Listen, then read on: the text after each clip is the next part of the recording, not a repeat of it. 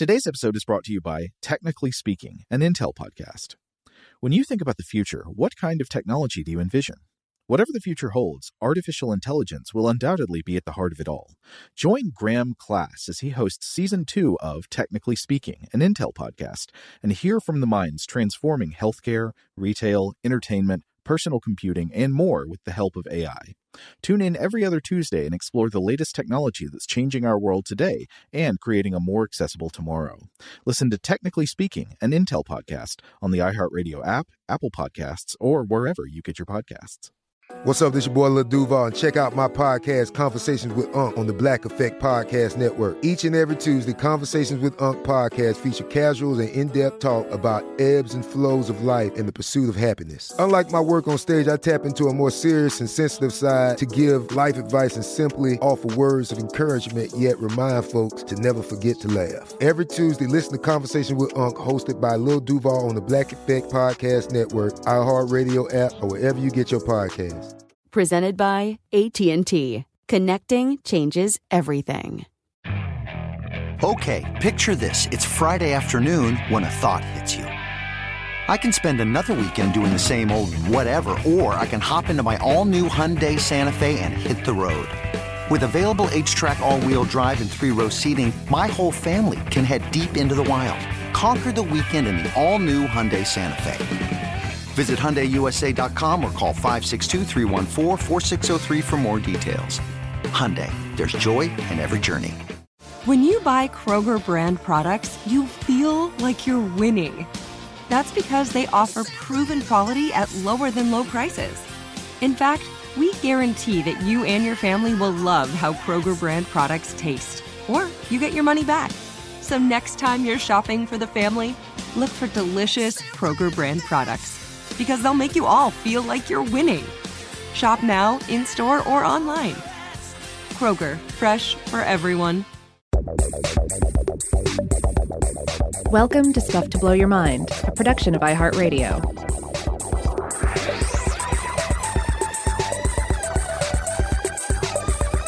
Hey, welcome to Stuff to Blow Your Mind. My name is Robert Lamb. And I'm Joe McCormick, and today I wanted to talk a bit about pointing. I think the episodes that we recently did on Medusa really got me in the mind to think about the power of pointing with a finger. Because when we talked about Medusa recently, you know, we ended up spending a lot of time thinking about like what a gaze means, what it means, you know, to imagine this kind of ray emerging from the eyes as you look at someone, and the mystical power that ancient people seem to think that had. But there's a counterpart to that, which is the pointing finger or the pointing hand. It almost seems like it's the sort of celestial twin of the powerful gaze. Yeah, and if you followed us in those Medusa episodes and followed our discussion of what it is to gaze at something, to be gazed at, to have our attention focused in such a way, then I think you're in a better place to then contemplate pointing, this extra layer of complexity with human attention. Yeah, I agree. So, in fact, I would say, you know, if you haven't listened to our Medusa episodes yet, you'll probably get more out of this one if you go and listen to those first, though you don't have to. But I would recommend it. So, yeah, let's get right into it. In the spirit, this is actually one of my favorite things to do on the show, is just to take something that's so familiar it's invisible to us and try to figure out again what's strange about it. That's where I want to start with pointing, because I think it's easy to miss how weird and versatile and ingenious the pointing gesture is. It's one of those miracles of nature that usually remains invisible to us until it fails. I love how the brain works like that. Like, you don't see it until it doesn't work, because it almost always works. And one of the ways for me that it fails most often is when I try to use it with my dog. Now, there is evidence, actually, and we can talk about this later in the episode, that sometimes domestic dogs can understand pointing gestures. And I was testing it out a good bit with my dog, Charlie, the other day. I would say occasionally he sort of seems to follow a pointing gesture, but it's very rare. Most of the time, he definitely does not get it. And when I extend my finger to point something out to him, Charlie doesn't look in the direction that I'm pointing. He looks at my hand. because I think most of the time to him and his dog's brain, there is no such thing as pointing. The outstretched hand and finger is simply a currently active part of my body. I might be about to use it to feed him or to pet him, activities that interest him. But the activity does not seem to indicate anything beyond my body. And it's this kind of failure that makes you appreciate how strange and amazing pointing actually is.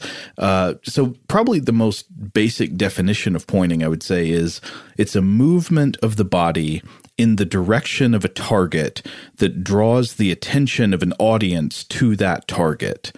But beyond that, I think it's also interesting because pointing projects the reach of the body in imaginary space. I can extend my hand and instantly cause you, not just invite you to, but sort of cause you, even against your own will, to imagine an invisible geometric vector stretching out from my fingertips to the target.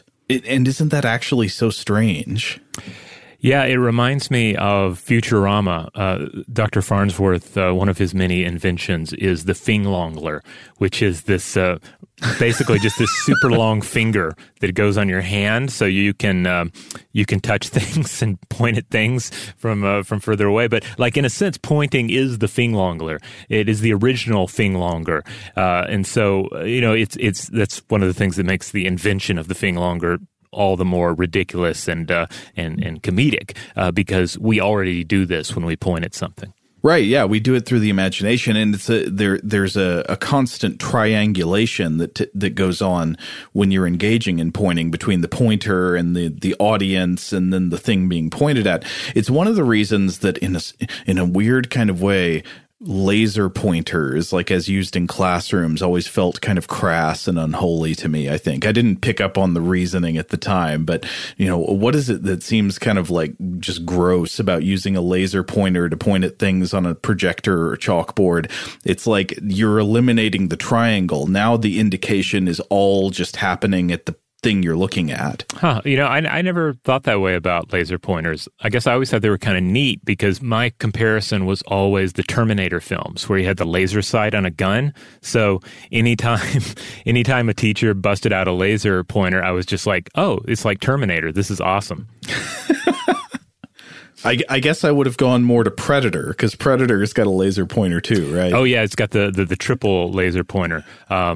Right. Which is also awesome, but I think my first exposure to the technology was the laser sight that the Terminator uses. Oh, in fact, the Predator takes this elimination of the third party in the triangle to the ultimate extreme because he's got the invisibility cloak on while he projects the laser pointer, so you can't even see him. It's just the dots. Yeah. Well, here's the subject of my dissertation. I'm going to be taking a few months off to write that. But anyway, so I want to come back and think about the sort of instinctual grammar of the gesture, of how the pointing gesture is applied, and how much we can communicate with it, often without saying anything at all. So maybe the most basic is that you can use pointing, of course, to indicate a place. You gesture and it causes the audience to look there or to be suggested to go there. Beyond that, you can indicate something that you want, right? Like imagine a child asking for a toy, or imagine even an adult like picking out a food item from behind glass at a cafe without any words. You just point. And in fact, I think this highlights a distinction that comes up when experts talk about pointing as an acquired skill in childhood development. According to a 2012 paper in the journal Cognitive Science by Liskowski et al., in every human culture where we've ever looked at this question, with a few neurological exceptions, human infants begin to point at between 9 to 14 months. This is often averaged to say about 1 year of age, but like 9 to 14 months is the average. And the authors here call pointing a pre-linguistic gestural universal. It appears that every culture does it, and children acquire it very early, generally before speech.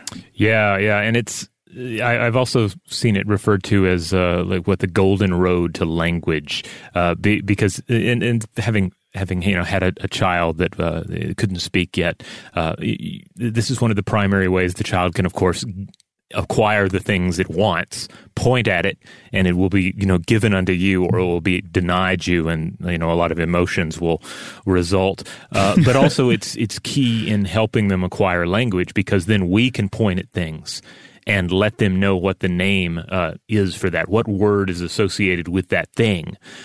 So it's very important in both ways, not only their use of the point, but their understanding of pointing in others. Yeah, I think this is a fantastic point. Like oh man, we're going to have so many like pun not intended. Oh yeah, I had to catch myself writing point. Like then this author makes the point of saying, no, they can't do it. I know. I was trying to take it out of all my notes, but I don't think I caught them all. And I'm going to improvise a few horrible ones as we go on. So I apologize in advance.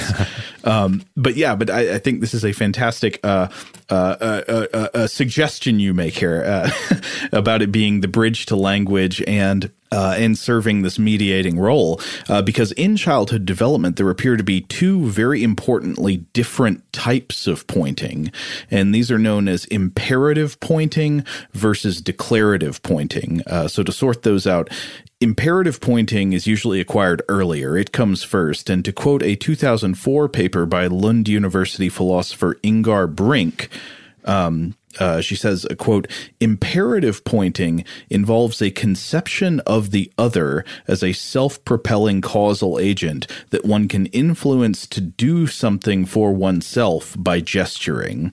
So imperative pointing is typified by the give me that pointing. Mm-hmm. This kind of pointing tends to come first, where it's a kind of ritualized retrieving activity. You point toward the thing you want to cause the agent, generally the adult, to give it to you. But then what follows from that is, to pick up again from Brink's writing, declarative pointing, on the other hand. Declarative pointing is defined as the pre-verbal effort to direct the adult's attention to some event or object in the world. And this thing I was quoting from was published in Cognitive Science Quarterly in 2004. So whereas the imperative pointing is typified by give me that pointing, you're trying to affect the adult to do an action to bring you something or something like that. The declarative pointing comes later and is characterized as look at that pointing. Mm-hmm. It's an explicit attempt to control someone else's attention. Yeah, and I think it is key. I noticed a number of authors who we're looking at here talking about pointing not merely as suggestion, but as control, as demanding of intention, commanding of intention. And I think that's important because we're often kind of, even if we're thinking about pointing at things with our finger, which as we'll discuss later is often thought of as being perhaps less than polite. Sometimes we're very polite in our analysis of what it is to point. And I do think when we are engaging in this kind of pointing, there is a force behind it. There is a demand. There is a control. Like it is. I mean, when has anyone ever pointed at something and you find yourself not following that finger to the object that they're referring to? Like we cannot help it. I think you're exactly correct. And the idea that pointing, much like language, once you've acquired the ability to understand these gestures or these signs or symbols, it becomes not just an invitation to engage in communication with someone, but it's irresistible. The same way that if I say orangutan, mm-hmm. You have no choice, but I said that word and an orangutan came into your mind, and you didn't have the ability to say, no, I won't process that word and I won't think of an orangutan. It just happens whether you want it to or not. The same thing appears to be true, or at least pretty close to as true, with pointing, whereas, it's just this totally irresistible thing. You cannot help but imagine when somebody points that vector coming out of their hand and have your attention thusly directed. Yeah, you're like, oh my goodness, that guy does have two thumbs and he loves to party. Granted, that's thumb pointing, but I think a similar effect takes place. Well, yeah. So while index finger pointing, and we'll talk more about this as we go on, while index finger pointing does appear to be very common around the world, there are tons of different kinds of pointing. It doesn't have to be the index finger. It's whatever part of your body you use to indicate a vector to direct somebody's attention. We're going to look at one study about a very interesting type of nose pointing. But just to come back to the power of pointing, I think one thing that's very interesting is that you can go beyond all this that we've already talked about. The look at that, go there, give me that kind of pointing. One utility that's extremely versatile is that you can also use pointing to slot in concepts to build sentences within an implied structure or grammar. So an easy way of conceptualizing this is think about the different ways that pointing can be used if you're playing charades. You can point at something to indicate that thing you're pointing at is the subject of a phrase, or that it is similar to the subject of a phrase. You can point at something to suggest that its state or activity or properties fills the role of a verb or an adjective in a target phrase. And then you can point at a player to indicate that a guess they've just made is correct or on the right track. It's an affirmation. So you can build a grammar, you can build a lexicon, you can build whole sentences out of just pointing gestures interacting with the world and with other people. Absolutely. Now, I want to cite one of my main sources in this episode. I was looking around for research on pointing, and one thing I found that was very helpful was a really interesting presentation given at a 2020 conference at UCLA by a UC San Diego cognitive scientist named Kinsey Cooperrider, who has done a lot of research on pointing. And he gave this presentation at this conference that I found video of online called 15 Ways of Looking at a Pointing Gesture. And so he collected a few more examples of ways that pointing can work as a kind of communicative workhorse, he calls it, that it just has this incredible power in communication. Like he cites a couple of studies from 2011 and 2018, finding that more than 60% of all gestures were pointing gestures. Wow. And so he goes on to analyze this question of why is pointing so pervasive then? Why is pointing, 60% or more of all the gestures we do? Why does we let it take over so much of our communication? And I think he makes some very good points. One is that pointing is incredibly efficient. It seems to cut out a huge amount of excess communication in terms of number of words needed or other gestures that would be needed to communicate something. Pointing often has the effect of cutting right to the chase of whatever it is you're trying to communicate. Yeah, and you can get a taste for this if you've ever been in a situation where you absolutely cannot point at someone or something, but you wish to, through just language, bring somebody else's attention to it. You'll often find that it is a drawn out process. And it can feel maddening. Like if you're in a situation where you want to indicate something and you can't point at it, it feels like you're losing your mind. Yeah. Like say Kevin Bacon just walked into the same Burger King where you're dining. And, it would be wrong to point at Kevin Bacon, but you really want your dining accomplice here to know that Kevin Bacon is here. Like, what can you do? You have to say, all right, look, don't freak out or anything, but I want you to, okay, look where I just looked. Okay, now look over there again. See that? Do you see who I'm looking at? And it gets tedious fast. Yeah. So another thing that Cooperrider says is that pointing is highly flexible. We've already explored this and you're talking about the charades example, but he points out that it's not just to direct somebody's attention to a thing you want them to look at, but can indicate things abstract or imagined. There's one example that we can look at when we look at some paintings earlier of Da Vinci's John the Baptist pointing up to heaven in his paintings. Now that is this is an interesting idea. It's like the pointing up. You see this occasionally used in art. In various other gestures, and we tend not to follow the point, their finger point. We're not looking up to see what are they pointing at. Like there's especially if their gaze is also not skyward. And so pointing appears to be highly effective, highly efficient, highly versatile as communication. It really works. Children pick it up and understand it very early.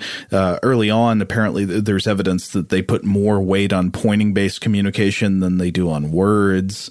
And as we were talking about earlier, adults it's almost impossible to ignore pointing. When somebody points, you just look, and it has this capture over your brain that is somewhat involuntary.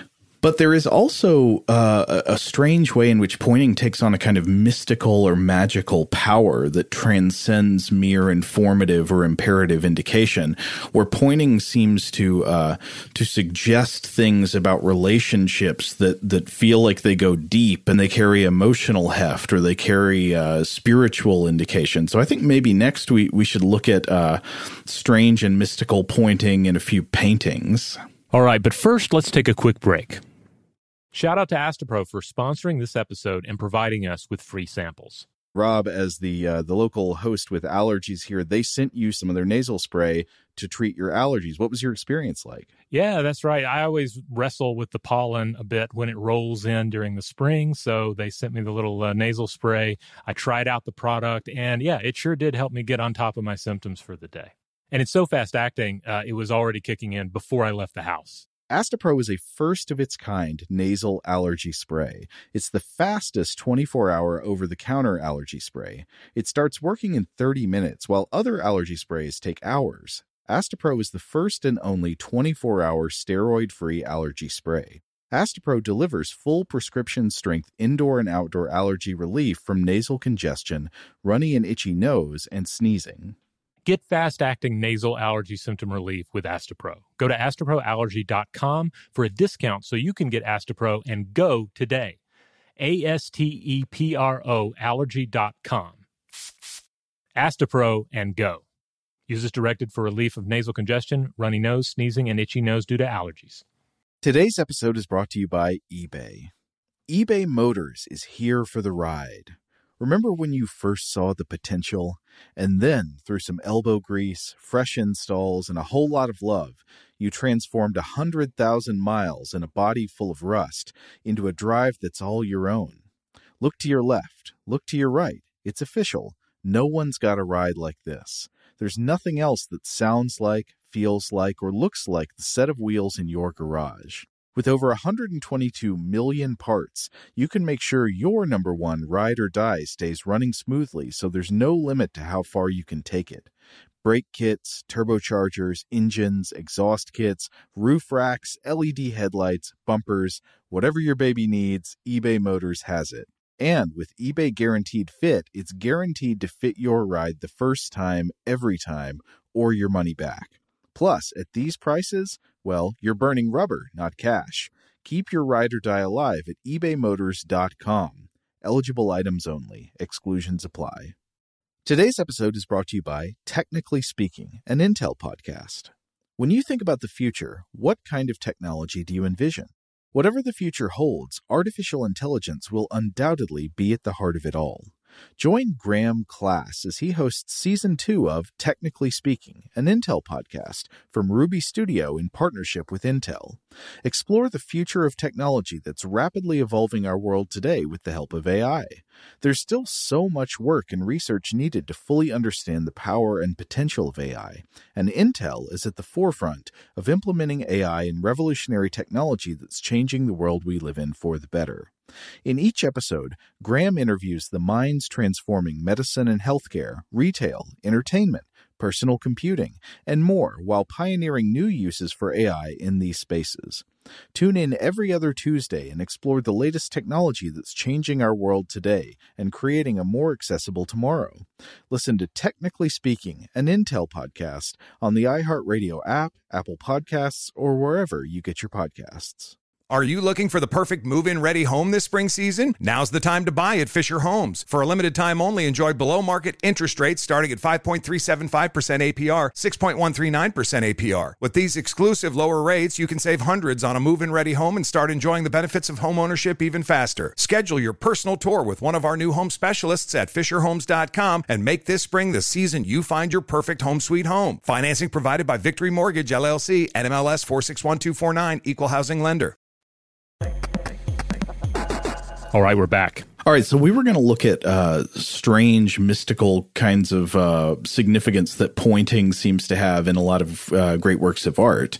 One thing that I was mentioning this presentation by Kinsey Cooperrider earlier, and one thing he does mention in his presentation is the idea of Leonardo da Vinci and pointing in his paintings. And so I was reading part of a book by Walter Isaacson about da Vinci's life, where he's got a chapter that deals a lot with a phase toward the end of Leonardo da Vinci's life, where it seems like he was painting a lot of stuff that had pointing in it.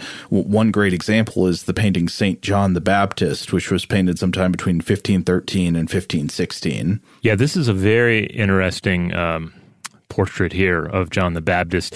For one thing, it's if you haven't seen it, whatever you're imagining for a John the Baptist portrait, like this is not it. Like you tend to think of, like when I think of art that has John the Baptist in it, I tend to think of like a bearded head that has been cut away from John the Baptist's body. You know, I tend to think that sort of imagery, and this is a very androgynous image of a more youthful, again, androgynous figure, and he's pointing, but he's pointing up, but he's not pointing up in a way like, hey, I'm about to go fly in the sky, or hey, I think it's going to rain up there. There's a kind of a curve to his hand, almost as if he is bending space, like he's pointing not into something within our observable physical dimensions, but into some hidden dimension. Yeah, it's a very strange and interesting painting. I mean, one thing beyond what you're saying is that the expression on John the Baptist's face here is undeniably flirty. Yeah.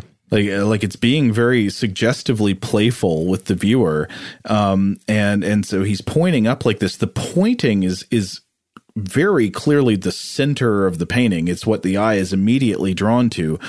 And the gesture in the painting is so overt, it almost suggests additional obscure meanings beyond the direct reference to John the Baptist's biblical role. I mean, one way of understanding it is very straightforward, is John the Baptist in the Gospels says, I'm here to prepare the way of the Lord. I'm here to, turn people's eyes toward God.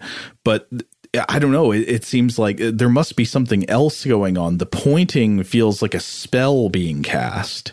It does. It really does. I definitely recommend everyone check this one out to just really understand what we're talking about here. And I do agree there is this kind of flirty aspect to the countenance of John the Baptist here. I've read that this image in particular is often brought up as an example of Da Vinci's homoerotic leanings in his art, though mainly, again, for the soft and androgynous nature of the portrayal, not so much anything with the pointing. Yeah, but it's a fantastic painting either way. It's wonderful to look at. And so there's tons of pointing all throughout Da Vinci, actually. Da Vinci's famous fresco, The Last Supper, depicting the final meal between Jesus and his disciples. If you actually look at the detail of it, it's crammed with pointing. I think at least 4 or 5 of the disciples are arguably engaging in some kind of pointing in this work of art. Yeah, this is a really interesting painting to touch on because we've largely discussed pointing as more or less a singular, though multi-purpose gesture. But in this painting, we see just a lot of general gesticulation, a lot of characters clearly talking with their hands. We have this cool way as humans of treating linguistic concepts like physical concepts, like waves or fluids, like our words or something in the air that can then be like fluffed up or pushed towards the person that is going to hear them. Oh, and that comes through in another gesture you see in this painting, which is the raised hands defensive posture. I don't remember which disciple that is, but one of the disciples has the hands up, palms out. It's a gesture we all recognize as the like, hey, back off gesture, which is often used to deflect pointing. If you start pointing a finger at somebody, and we're about to talk a bit more about taboos and aggressive pointing, but you start pointing a finger at somebody, what do they often do? The hands go up as if to like defend from an incoming lance. Absolutely, yeah. But one more interesting Da Vinci painting, or actually it's not a Da Vinci painting, the painting by Raphael, The School of Athens, which in metaphor, I think, is supposed to depict Da Vinci or Da Vinci's likeness in the figure of Plato. It shows Plato and Aristotle wandering through the school where all the young philosophers are. And Plato or Da Vinci in the painting is clearly pointing. He's pointing straight up at the sky. A lot of times this is taken to indicate something about Plato's philosophy, actually, right? Like pointing to the higher realm of forms.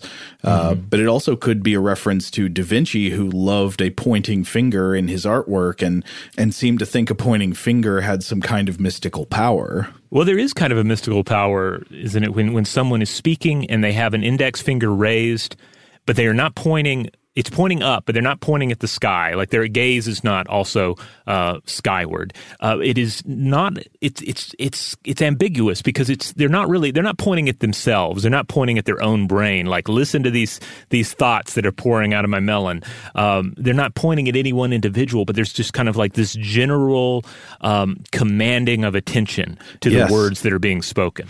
Holding the finger pointed up like that while you're speaking, in a way, I mean, not always, but in a way, it can be kind of like holding a loaded gun. It's like I'm standing here ready to deploy the pointing gesture to command your attention at any moment, and you're on edge waiting for that gesture to be deployed, but it doesn't get deployed. So instead, you're just there. You're in suspense, and your attention is rapt. Yeah, that's interesting. I thought earlier when you were talking about pointing, like how the invention of the gun, particularly the handgun, ends up adjusting how we think about these gesticulations. Because if you make guns with your hands and you point them at somebody, depending on how you do it, it can be very playful. It can also be it can be a threat. It can be a blatant threat against your life. There's so much that can be said with just the pointing of a finger. Yeah, well, the finger gun, I'd say the most common uses are 1 as a threat and 2 as like, hey, that guy. Yeah, pew pew. If you add the pew pew, that is always, well, it's generally going to make it a more playful gesture. There's another one I want to turn to briefly in terms of paintings that involve pointing, and that's a couple of things by William Blake. So one that I found that I thought was amazing is that I was totally unfamiliar with it before, but it was painted in 1795, and it's called God Judging Adam. Or actually, I don't think it's a painting. It's an etching printed on paper from a copper plate. But of course, it's William Blake with all his wonderful, weird alternative theology. And the painting depicts God on a fiery throne, extending a hand, and I think the hand is holding a scepter that's pointing toward Adam's head, while Adam is sort of hunched over with his hair hanging all over the place. It looks like he doesn't even have arms, but I think they're just being obscured by his hair in the painting, and there's this like flaming horse behind him. So I know God, I think, is supposed to be holding a scepter in this painting, but instead, to me, it just looks like God is pointing with his finger outstretched, and there's this pure vector of gray power emanating from his extended finger into Adam's head. I mean, I just see the Farnsworth Finglongler in this particular image. That's what it looks like. God has, but also Old Man God in this painting. I feel like it looks like he is enthroned on the chariot of Helios. It looks like he is on a solar chariot. Well, yeah, also I think the God in this painting blurs over into, I don't remember all the details of Blake's idiosyncratic theology, but he had this figure of what's it called, Urizen or something that is clearly overlapping with what God is depicted as here. But yeah, I see the Finglongler thing. Now, the next image that you have picked out, this one is probably going to be the associated image for this particular episode if you follow like our Instagram feed. Oh, okay. So this next one is one that I was aware of, again, because Cooper Ryder used this in his presentation. I thought this was so interesting. It's another William Blake painting. This one is called Job Rebuked by His Friends. It's from 1825, and Blake here is illustrating a scene in the Bible. It's from the book of Job, chapter 12, verse 4, where it's where the poetry says, "I am as one mocked of his neighbor, who calleth upon God, and he answereth him. The just upright man is laughed to scorn." So Job is there suffering. So a very, very simple recap of the book of Job is that Job is a righteous man who fears God, and he's very blessed. He's, rich, and things are going great for him. And the devil says to God, why don't you take away everything good he has and make his life miserable? And then you'll see that he's not really your friend after all. Job will curse you then. So God allows the devil to do that to Job. He's lost everything. All his children die. All his crops are destroyed and everything. And then his friends are here condemning him. That, the scorn here seems to be coming from Job insisting that he's actually innocent and he has not sinned. And his friends are saying, that's ridiculous. Of course, you must have done something wicked since you're being punished like this. And they're all pointing at him with both hands. They're pointing at him while he's there suffering. And the pointing seems to be a manifestation of this kind of supernatural implied guilt and malice from God above. Now, that's interesting, the pointing with both hands, because that's not something I feel like we see, at least in our modern pointing culture, unless you're talking about the double thumb self-referential pointing. But in terms of double index fingers, I don't think I ever see that. And when I'm doing it right now at the laptop as we record this, and it feels weird. It feels unnatural. I'm trying to think of cases where I would point with both hands. I mean, it would make more sense if I just went full pew-pew blasters with my fingers. Like that at least feels more in keeping with the way we use pointing today.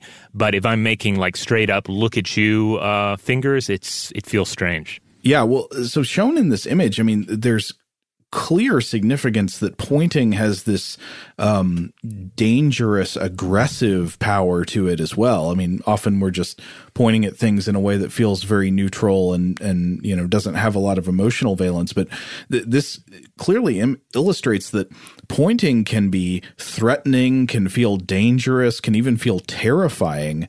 And it, obviously, what just came to my mind is that famous image from Invasion of the Body Snatchers, where the creatures, they discover there's somebody who's still human and they point and scream.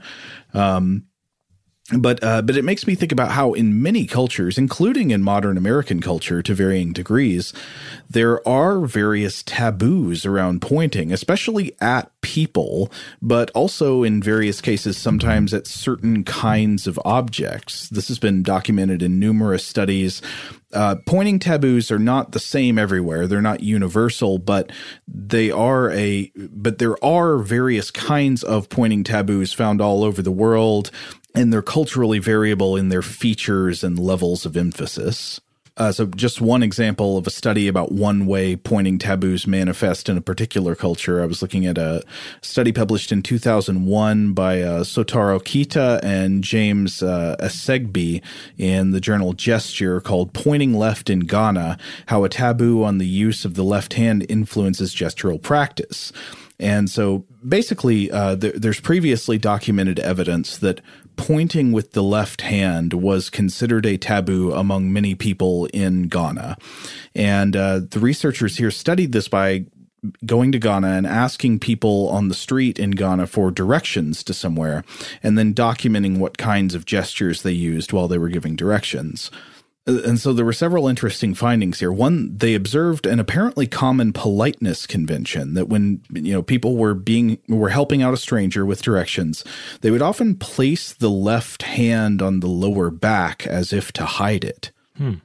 And then second, they say, quote, as a consequence of left-hand suppression, right-handed pointing may involve an anatomically straining position when indicating a leftward direction across the body. So like they documented these cases where people would point with the right hand instead of the left, even though positioning of the hand to the direction indicated was awkward, right? They'd have to like point across their own body or something. And then finally, they observed that, quote, pointing is sometimes performed with both hands together, this picking up on which does not violate the taboo. And I've definitely seen this kind of gesture in an American context where, as far as I know, there's not a generalized taboo against left-hand pointing. But there's some other unspoken rule of politeness or taboo avoidance that sometimes demands different kinds of pointing. And one way I think we sometimes adapt to that is putting the fingers together in the hands, not pointing with both fingers separately, but, like weaving the fingers together and pointing like that. I've seen that happen in business meetings. But the authors here, they say, quote, despite the taboo, left-handed pointing is not suppressed fully. Left-handed pointing gestures occur in association with the verbalization of the concept left, suggesting the embodied nature of the concept. In addition, it is noteworthy that there is a class of left-handed gestures which are so reduced in form that Ghanaians do not consider them as pointing for the purpose of the taboo. But that's just one example. It's one particular type of pointing in a particular culture. There are also these extremely broad trends found in many cultures, such as an apparent taboo against pointing at human beings with an extended index finger. Yes. And this can be, of course, trying with children because as we mentioned earlier, like pointing at things and people is a key way that they interact with the world early on. And so I think we probably all have examples from our childhoods or, the childhoods of others where a child points at somebody to ask literally a pointed question about them, or to point them out in a way that is inappropriate, certainly if they were an adult. Totally, yeah. It's a thing that has to be properly socialized into children, just like the kinds of things that it's polite to say or not say.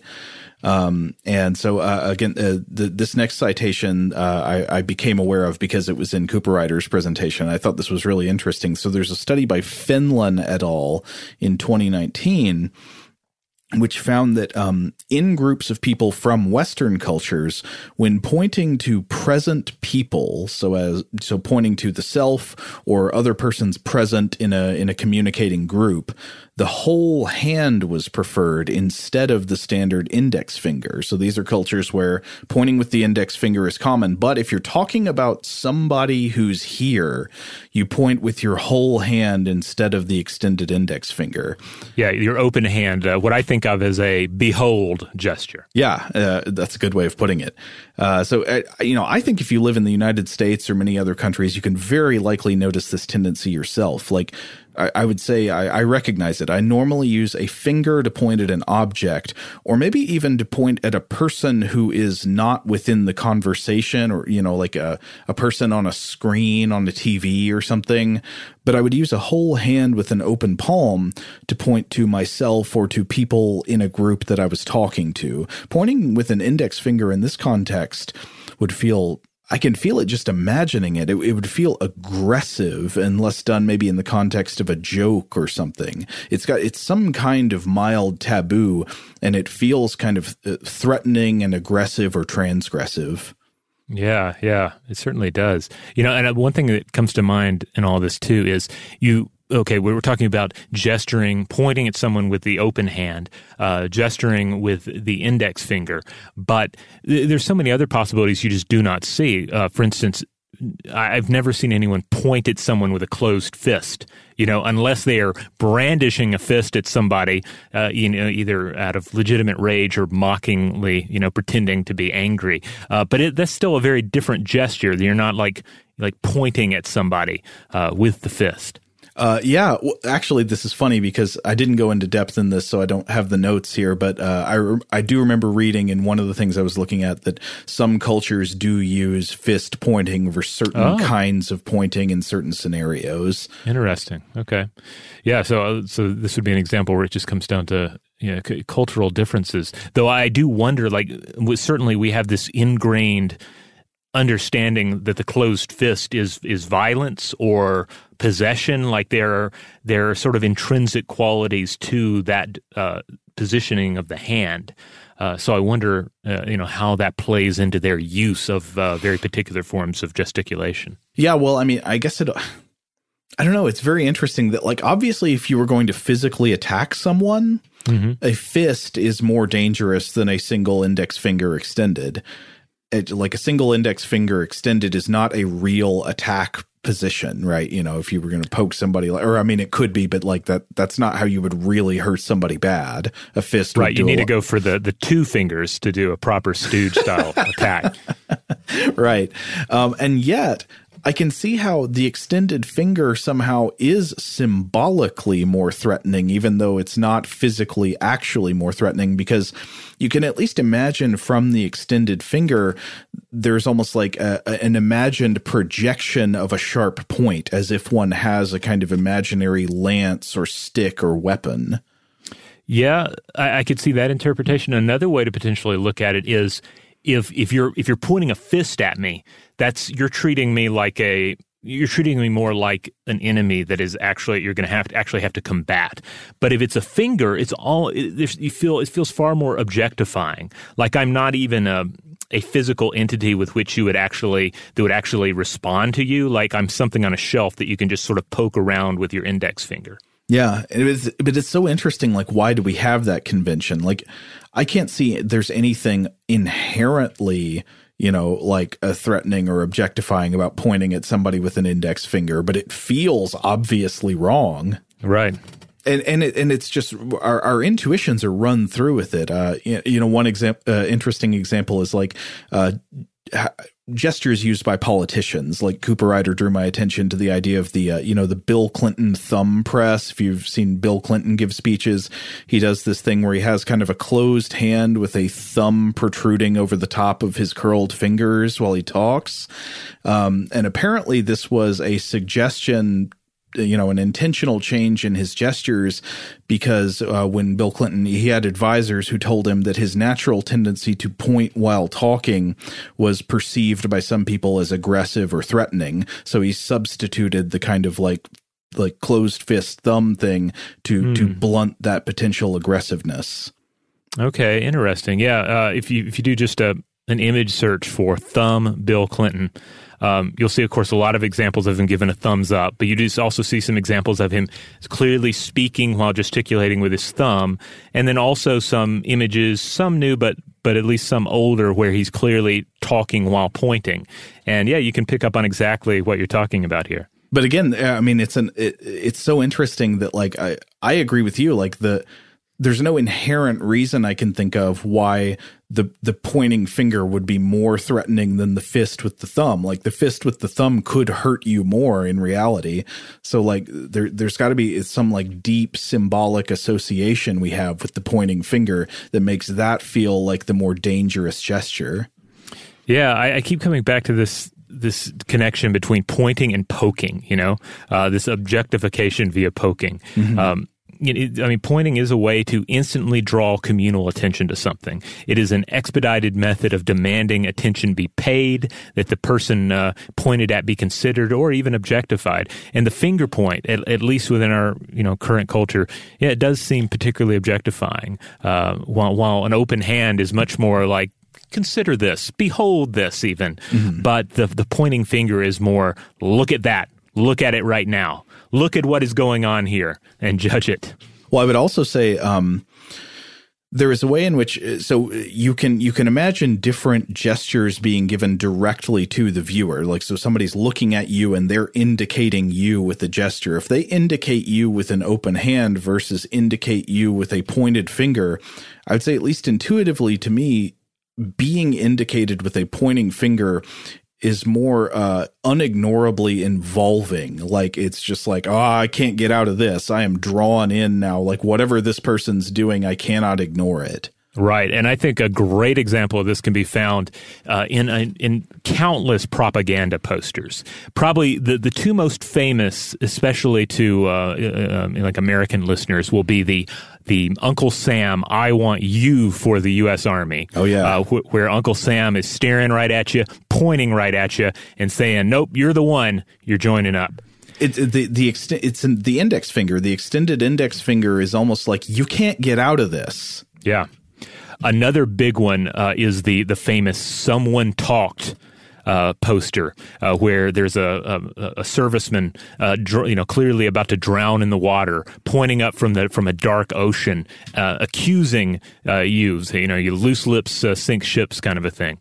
But even outside of those, if you just do a few image searches for propaganda posters and pointing, you'll find numerous examples, or at least a lot of European and Russian examples where there is clearly an authority figure or a soldier, and they are pointing right at you, and there is some sort of a demand or an accusation being made.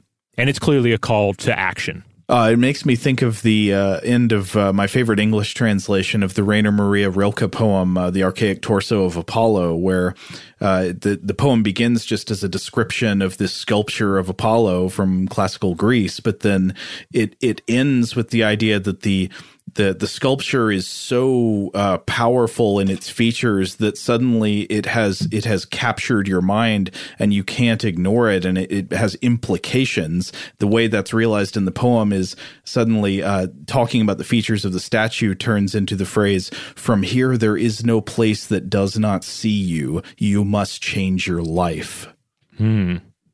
Interesting. And that kind of brings to mind not only pointing, but the stare of the Gorgon that we talked about in the Medusa episodes. Totally. And that's the Stephen Mitchell translation of that poem, by the way. All right. On that note, we're going to take one more break. But when we come back, we will continue our discussion of finger pointing, and we will venture back into the world of non-human animals. Today's episode is brought to you by eBay. eBay Motors is here for the ride. Remember when you first saw the potential? And then, through some elbow grease, fresh installs, and a whole lot of love, you transformed 100,000 miles and a body full of rust into a drive that's all your own. Look to your left. Look to your right. It's official. No one's got a ride like this. There's nothing else that sounds like, feels like, or looks like the set of wheels in your garage.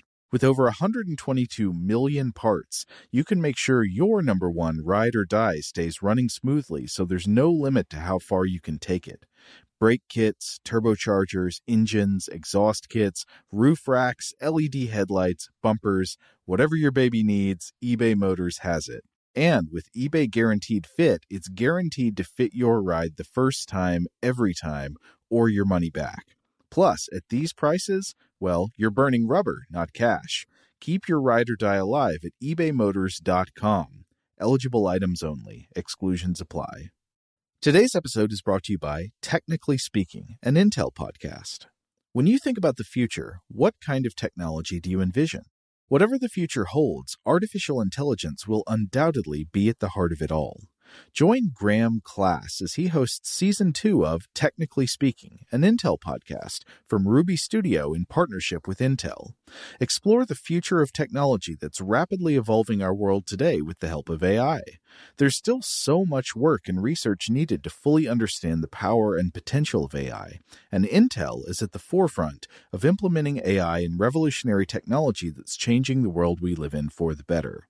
In each episode, Graham interviews the minds transforming medicine and healthcare, retail, entertainment, personal computing, and more while pioneering new uses for AI in these spaces. Tune in every other Tuesday and explore the latest technology that's changing our world today and creating a more accessible tomorrow. Listen to Technically Speaking, an Intel podcast on the iHeartRadio app, Apple Podcasts, or wherever you get your podcasts. Are you looking for the perfect move-in ready home this spring season? Now's the time to buy at Fisher Homes. For a limited time only, enjoy below-market interest rates starting at 5.375% APR, 6.139% APR. With these exclusive lower rates, you can save hundreds on a move-in ready home and start enjoying the benefits of homeownership even faster. Schedule your personal tour with one of our new home specialists at FisherHomes.com and make this spring the season you find your perfect home sweet home. Financing provided by Victory Mortgage, LLC, NMLS 461249, Equal Housing Lender. Today's episode is brought to you by Visible. If you haven't heard of Visible, now you have. They're the wireless carrier that's making wireless visible. It's in the name. Get a one-line plan with unlimited 5G data powered by Verizon, just $25 a month, every month, taxes and fees included. Having a one-line plan means you only need you to save. No estranged roommates, exes, cousins twice removed, or AI-powered humanoid robots needed. And because $25 a month really means $25 a month, you can call, text, stream, whatever, as much as you want without worrying about getting dinged at the end of the month. No hidden fees, no surprises. No, really. It's like the old saying goes, you can't judge a book by its cover, but you can judge a company by its name. So spread the word. Tell all your friends there's a wireless company out there with transparency in their name, and they're called Visible. Start saving on wireless today at Visible.com. Monthly rate on the Visible plan for data management practices and additional terms, visit Visible.com. All right, we're back. Okay, so we started off by talking about one of the early examples I used here was my dog Charlie, how I think maybe occasionally he gets a flicker of the idea of pointing. If I point at something, he might look in the direction that I'm pointing, but it seems exceedingly brief and rare in his perception. And mostly when I point at something for Charlie, he looks at my hand. It's as if my hand is doing something, not as if my hand is indicating something beyond itself. And it makes me wonder, in general, do any animals beyond humans understand that extension of the body as the direction of attention? Yeah, this is a fascinating subject because certainly, just like your example with your dog, my cat Mochi, she universally does not get pointing. She has no idea what pointing is about. But she does understand gaze, just as your dog understands gaze, just as so many animals, as we discussed in our last episode, understand what gaze means. A stare is attention, and it has ramifications in terms of how animals interact with one another. But when we are actually getting into pointing the finger, I mean, this is a level of often thought of as, human complexity beyond merely looking at something. When I look at my cat and point at, say, some catnip or some food, I'm using two different attention-focusing mechanisms in unison rather than just one. Now, it's not just to say look at what you want, but rather look at the one you want to look at the thing you're also pointing at. It's just this extra level of complexity. Uh-huh. It's also a very social gesture, which is something to keep in mind when we're considering other animals. In the words of David A. Levins, William D. Hopkins, and Kim A. Bard, it serves to, quote, rapidly establish topics for mutual contemplation, which I think is a wonderful way of summing it up. This is from their 2005 paper, Understanding the Point of Chimpanzee Pointing, and this was published in Current Directions in Psychological Science. And for starters, they refer to what we talked about earlier. Children begin to point at events and objects in their environment by age 1 or thereabouts. They also say that it is often considered key in the acquisition of language. Pointing allows us to indicate something in the world to a child and express its linguistic name. And while we often think of pointing as a thing done in lieu of words, it functions in a different way. And I think they sum this up nicely. Quote, points do not stand for or represent the objects indicated in the way that words do. The standing for relation is termed by linguists reference. In verbal reference, words that represent particular entities are not iconic. The relationship between the physical features of the word dog and actual dogs is arbitrary. In contrast with pointing, the relationship between the signal and the thing is indicated is not arbitrary. A point's specific meaning is determined in large part by the spatial locations of the pointer, the thing indicated, and the communicative partner. An act of pointing, thus, creates a referential triangle that incorporates distant objects into the relationship between a signaler and the recipient of the gesture. So this brings us back to our consideration of non-human animals. What other animals understand pointing like this? And basically, the answer is almost none of them. Even the great apes, our closest evolutionary relatives, are said to generally fail to understand pointing by humans. However, according to Levins et al., who I cited earlier, it's incorrect to state that apes never point.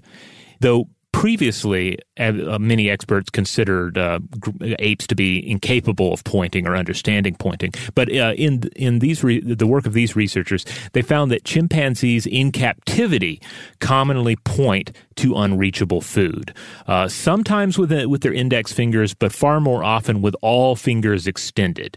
And you can think of this as whole hand pointing, though researchers also sometimes refer to it as reaching. But the authors argue that these are actually clearly communicative signals because the chimps will not reach for the unreachable food if there is nobody around to see them do it. That's very interesting. So it requires the presence of an audience for the pointing to happen. But I do wonder there, is that kind of pointing. So a chimpanzee points to a piece of food that it wants that maybe a human could get for it. Is that kind of pointing actually, with the division we talked about earlier, imperative versus declarative, is that actually declarative or is that imperative pointing? Is that like a ritualized gesture that the ape has maybe just like learned through conditioning can maybe get it the food? Yeah, it does raise a lot of questions. Apparently, I've seen it described as being something that spontaneously occurs in captive chimpanzees. Meanwhile, there seem to be very few accounts of wild apes engaging in pointing. In fact, the authors of this study identify only a single incident, alleged incident, in which a bonobo was observed to point twice at human observers in hiding, and this was back in 1998. That's interesting. But ultimately, they consider chimpanzee pointing as follows. Quote, "The fact that chimpanzees in captivity frequently point, but those in the wild almost never do, is not merely a trivial consequence of raising chimpanzees in bizarre captive environments. Rather, it suggests that pointing by humans is written neither in our genes nor in our anatomy, but in the functional characteristics of our social and physical environments. The harder argument to make is that pointing emerges in similar circumstances in two very closely related species with similar body plans and hand anatomies, yet derives from completely unrelated psychological processes, as suggested by Povinelli et al. 2003. When chimpanzees in captivity point to unreachable food, the overt meaning is obvious. It would be unfortunate if we failed to grasp the implicit meaning of this gesture. Pointing is not uniquely specified by the human genome." Now, it should be noted, however, that other researchers are less sure what this is ultimately all about. Recent articles, including Context-Sensitive Adjustment of Pointing in Great Apes from 2020, have discussed that this pointing by great apes might be an associated response to a certain set of clues. Food is out of reach, human is nearby, or it could be a communicative signal which can be adjusted to relevant aspects of the spatial social context. Oh, okay. So that's what I was asking about a minute ago. Like, is it a real like attempt to control attention, or is it like a conditioned, ritualized gesture? Yeah. So it seems like there's still some unanswered questions here.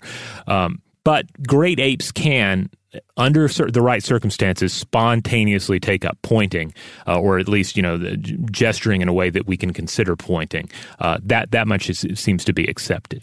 Now, with other animals, there are some interesting and occasionally, I think, surprising answers. So, first of all, there is the domestic dog.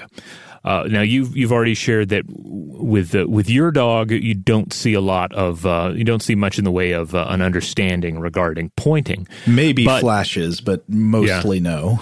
Now, your dog, though, is not a pointer dog. It's not a gun dog or a retriever dog. No. Okay. Because this is where you do see more examples of dogs that understand pointing and even engage in a form of pointing themselves. And, of course, this is adapted over the course of millennia because that's how long we've spent with dogs. They are, first of all, they're social animals, and we domesticated them an estimated 12,000 years ago. And through that time, we not only have, we encouraged this, we've selectively bred them to follow pointing and to themselves point at spotted prey. Now, I think our next example first of all, it might surprise some people, but I think also the discussion around it might further illuminate our understanding of animals and pointing and why some animals are better able to understand it. These examples concern the elephant. So according to Professor Richard Byrne from the University of St. Andrews in Scotland in a 2013 study, not only do elephants pick up on the basics of human pointing, they don't actually need to be taught anything. They simply figure it out on their own. Like they pretty much pick it up immediately.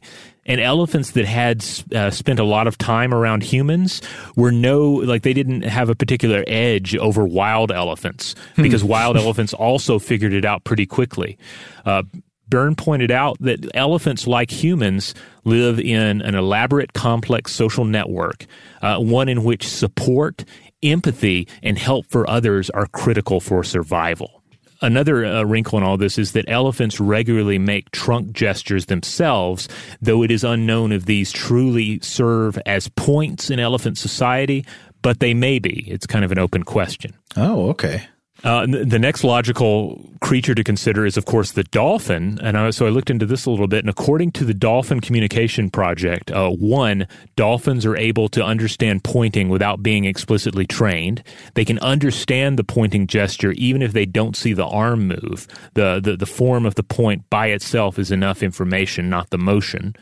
Dolphins can understand a variety of pointing forms, including pointing straight out to the side and across the opposite side of the body.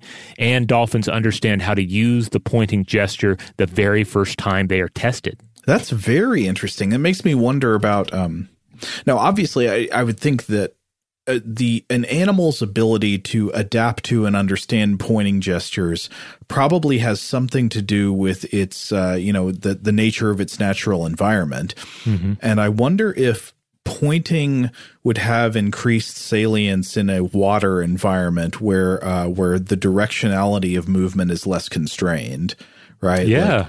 Like on the surface of the Earth, it's often hard to actually move up and down through space without certain conditions, like, something you can climb or a hole you can go down. So movement directions are actually somewhat more tightly constrained. But in the water column, you just go up, down, wherever. And I wonder how that affects an animal's conceptualization of space and understanding of like the geometry of movement and attention in that space. Well, it's extra interesting potentially with dolphins as well, right? Because their primary means of gesticulating is going to be with their nose, and the nose, like where you point your nose, is also the direction in which you will probably be moving. So many additional considerations have to be taken. I'd love to follow up on this with a dolphin researcher at some point. We've been talking about reaching out to a dolphin researcher for a while because obviously we've done episodes that have touched on dolphin research in the past. Their amazing biology and the nature of their minds, but it would be I think that would make for a great interview. All right. Well, it looks like we're going to have to call it there for part one of our journey through the land of the pointing finger. But I am so excited to come back and look at this for a part two. That's right. There's a lot more to discuss here, just in terms of the complexity of human culture. And we may get into some more animal examples as well.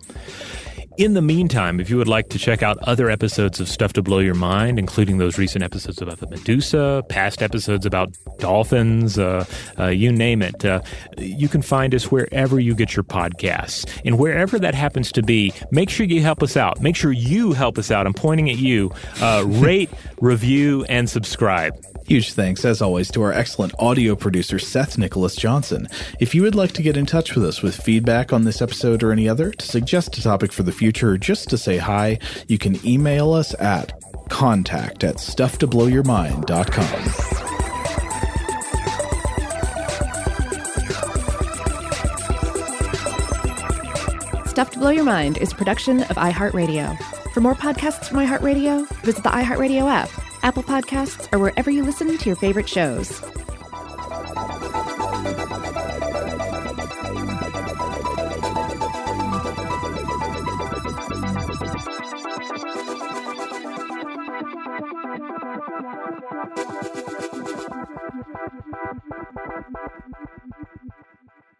Today's episode is brought to you by Visible. The future of wireless is here, and it's transparent. Switch to Visible, the wireless company that makes wireless visible. Get a one-line plan with unlimited 5G data powered by Verizon, just $25 a month, every month, taxes and fees included. No hidden fees, no surprises, no, really. What are you waiting for? Get with the times and switch to Visible at Visible.com. Monthly rate on the Visible plan. For data management practices and additional terms, visit Visible.com. This is Malcolm Gladwell from Revisionist History. eBay Motors is here for the ride. With some elbow grease, fresh installs, and a whole lot of love, you transformed 100,000 miles and a body full of rust into a drive that's all your own. Brake kits, LED headlights, whatever you need, eBay Motors has it. And with eBay Guaranteed Fit, it's guaranteed to fit your ride the first time, every time, or your money back. Plus, at these prices, you're burning rubber, not cash. Keep your ride or die alive at ebaymotors.com. Eligible items only. Exclusions apply. There are some things that are too good to keep a secret. Like how your Amex Platinum card helps you have the perfect trip. I'd like to check into the Centurion Lounge. Or how it seems like you always get those hard-to-snag tables. Ooh, yum. And how you get the most out of select can't-miss events. With access to the Centurion Lounge, Resi Priority Notify, and Amex card member benefits at select events, you'll have to share. That's the powerful backing of American Express. Terms apply. Learn more at americanexpress.com/withAmex.